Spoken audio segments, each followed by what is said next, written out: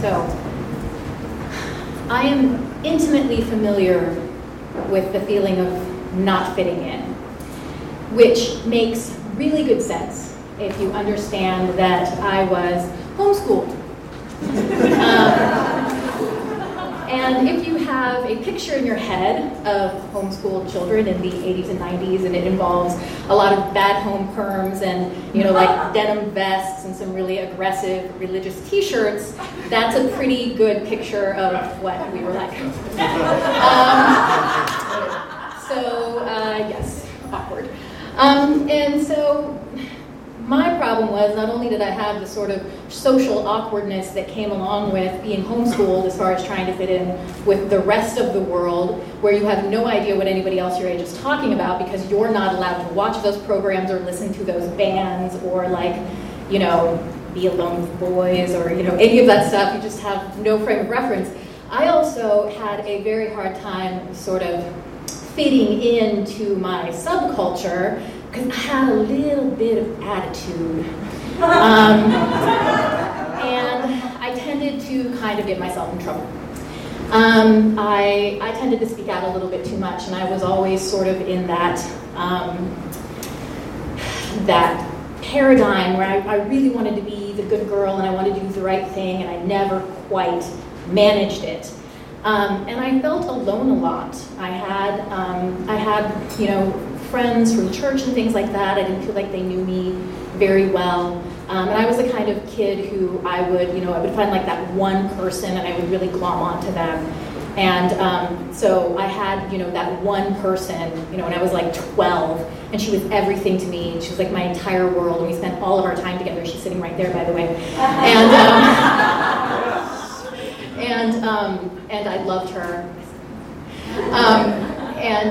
But she did a really horrible thing to me, which was that she went away to private school, and so by the time it came up to my freshman year of high school, we were living in the country, and I was really, really alone, and so I tried to talk my mom into letting me go to public school, which in retrospect was probably would not have worked out very well for me because, as I mentioned, I was really awkward. I mean, like home perm, and I probably would have not actually figured out how to manage there, but it ended up being a moot point because my mom did not feel that loneliness was really a good enough reason to put myself into the den of iniquity that is the public school system. And so she vetoed that idea.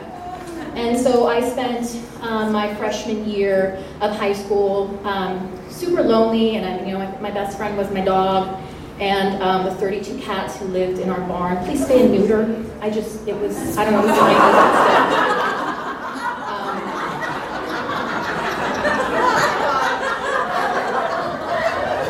There were 32, anyway.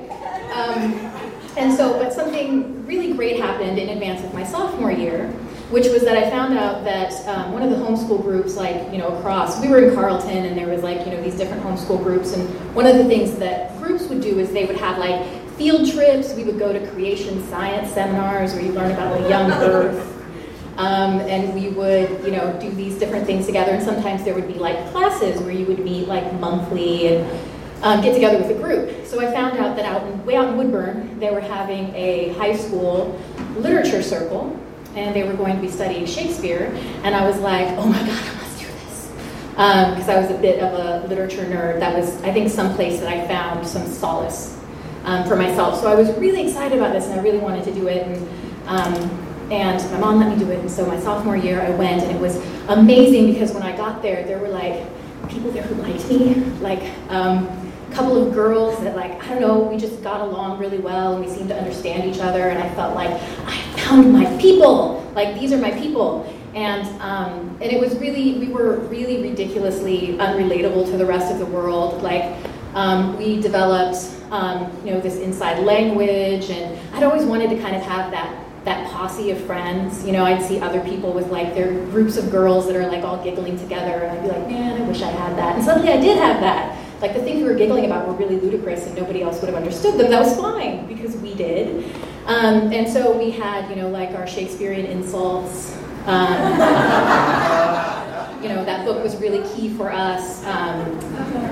You are a small gray-coated gnat. Eat my leek, you crusty botch of nature. These kinds of things were coming out of her mouth a lot. And the second year, we actually studied Greek and Roman mythology, because we finished Shakespeare. So then we started getting Greek epithets. And I don't know if you're familiar, golden Horace of the blah, blah, blah. So my Greek epithet was Flaming Angela of the Long Running Mouth, which I didn't appreciate, but, So I had my two best girlfriends that were part of this group. We were the Three Musketeers. I was Porthos, very important. And it started to happen towards the end of the second year that there started to be some tensions. And it was the old tension for me where I wasn't quite doing the things I was supposed to do to make the adults happy and to fit in. And so it turned out that our teacher, who was just one of the homeschool moms, she was starting to get really frustrated with me and my two best girlfriends and the couple of boys that we hung out with, only supervised though. We were never alone together, and there was always space, between us whenever we sat near, just to be clear. But she felt like we were being cliquey. And apparently, unbeknownst to us, we were actually the cool kids in this group, which we had no idea about, because being the cool kids in a homeschool group is,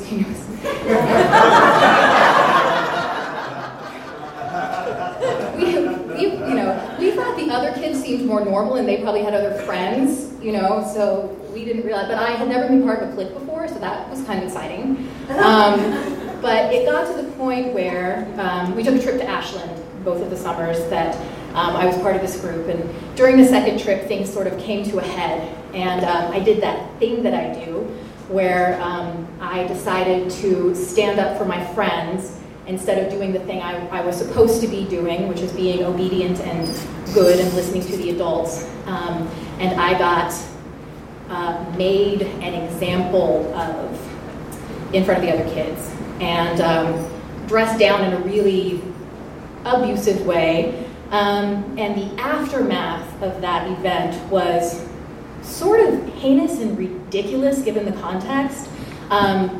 This sort of lit apocalypse happened where people weren't allowed to speak to me anymore, and kids were calling other kids and telling them, you better never speak to Angela, and she's being kicked out and all of this stuff. And so sort of when the dust settled on this, I felt so much more alone than I had before, because I had felt like I'd finally found a place to belong, and after that I really felt like there was no place that I was ever going to belong. And so that happened the summer I turned 17, which was precisely half my lifetime ago this summer. And it was one of those things that stuck with me for a really, really long time.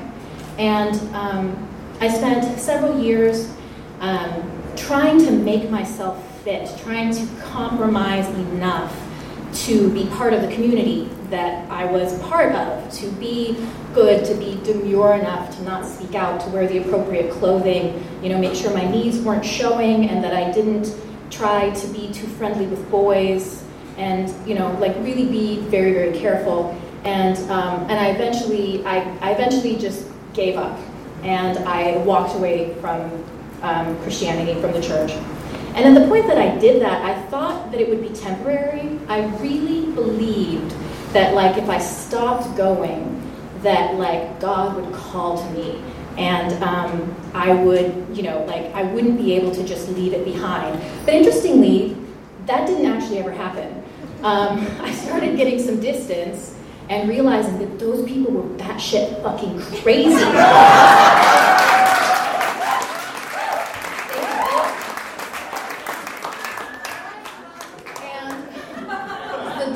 Venue, I can say that.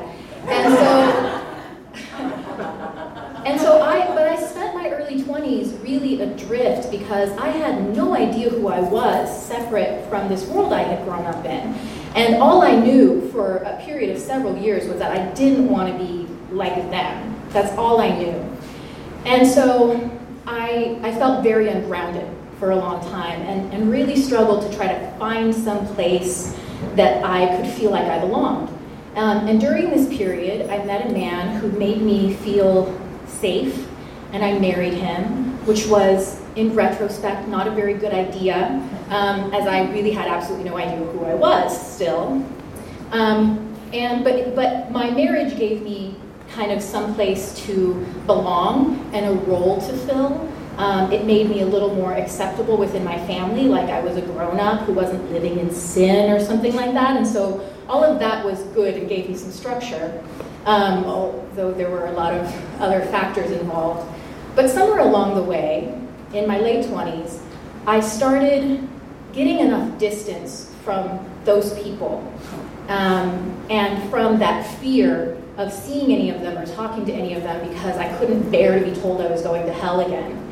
And really figuring out what I actually believed about things, re-examining my life, and rebuilding a foundation for myself. And a really, really interesting thing happened when I did that. And that was that I started drawing people to me. I could never find that place where I needed to go to fit in, but somehow I became that place, and I started bringing people to myself. And some of them are, from my school programs, people who really share my passion, these really amazing people who are doing fantastic things in the world. And, well, all of my friends are amazing and doing fantastic things in the world, but, some of them are like the old people, the ones that I had lost, the ones that we didn't speak to each other for a decade because we were so afraid of being judged by somebody we'd loved once. And finding one another again and realizing that we were both refugees. That we were able to support each other and that we could understand something that is, quite frankly, difficult for other people to understand, sort of the frame of reference for our childhood. And along the way, I eventually realized that I didn't need the safety net of my marriage and that I was actually damaging both myself and my husband by maintaining it. It was something that we stayed in because we were both so afraid of being alone. And 6 weeks ago, just before our 8-year anniversary, I left my marriage.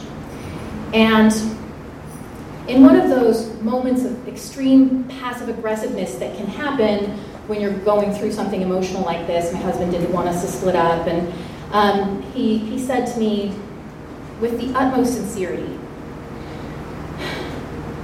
I just really hope, Ange, that you're not alone for the rest of your life. And I really, really hope, I really wish for you that you're loved. And not so long ago, that would have been enough to scare me back into the relationship, to scare me into going back to him. But in that moment, I looked at him and all I could think was, I am loved, and I'm not alone, and I don't need you for that.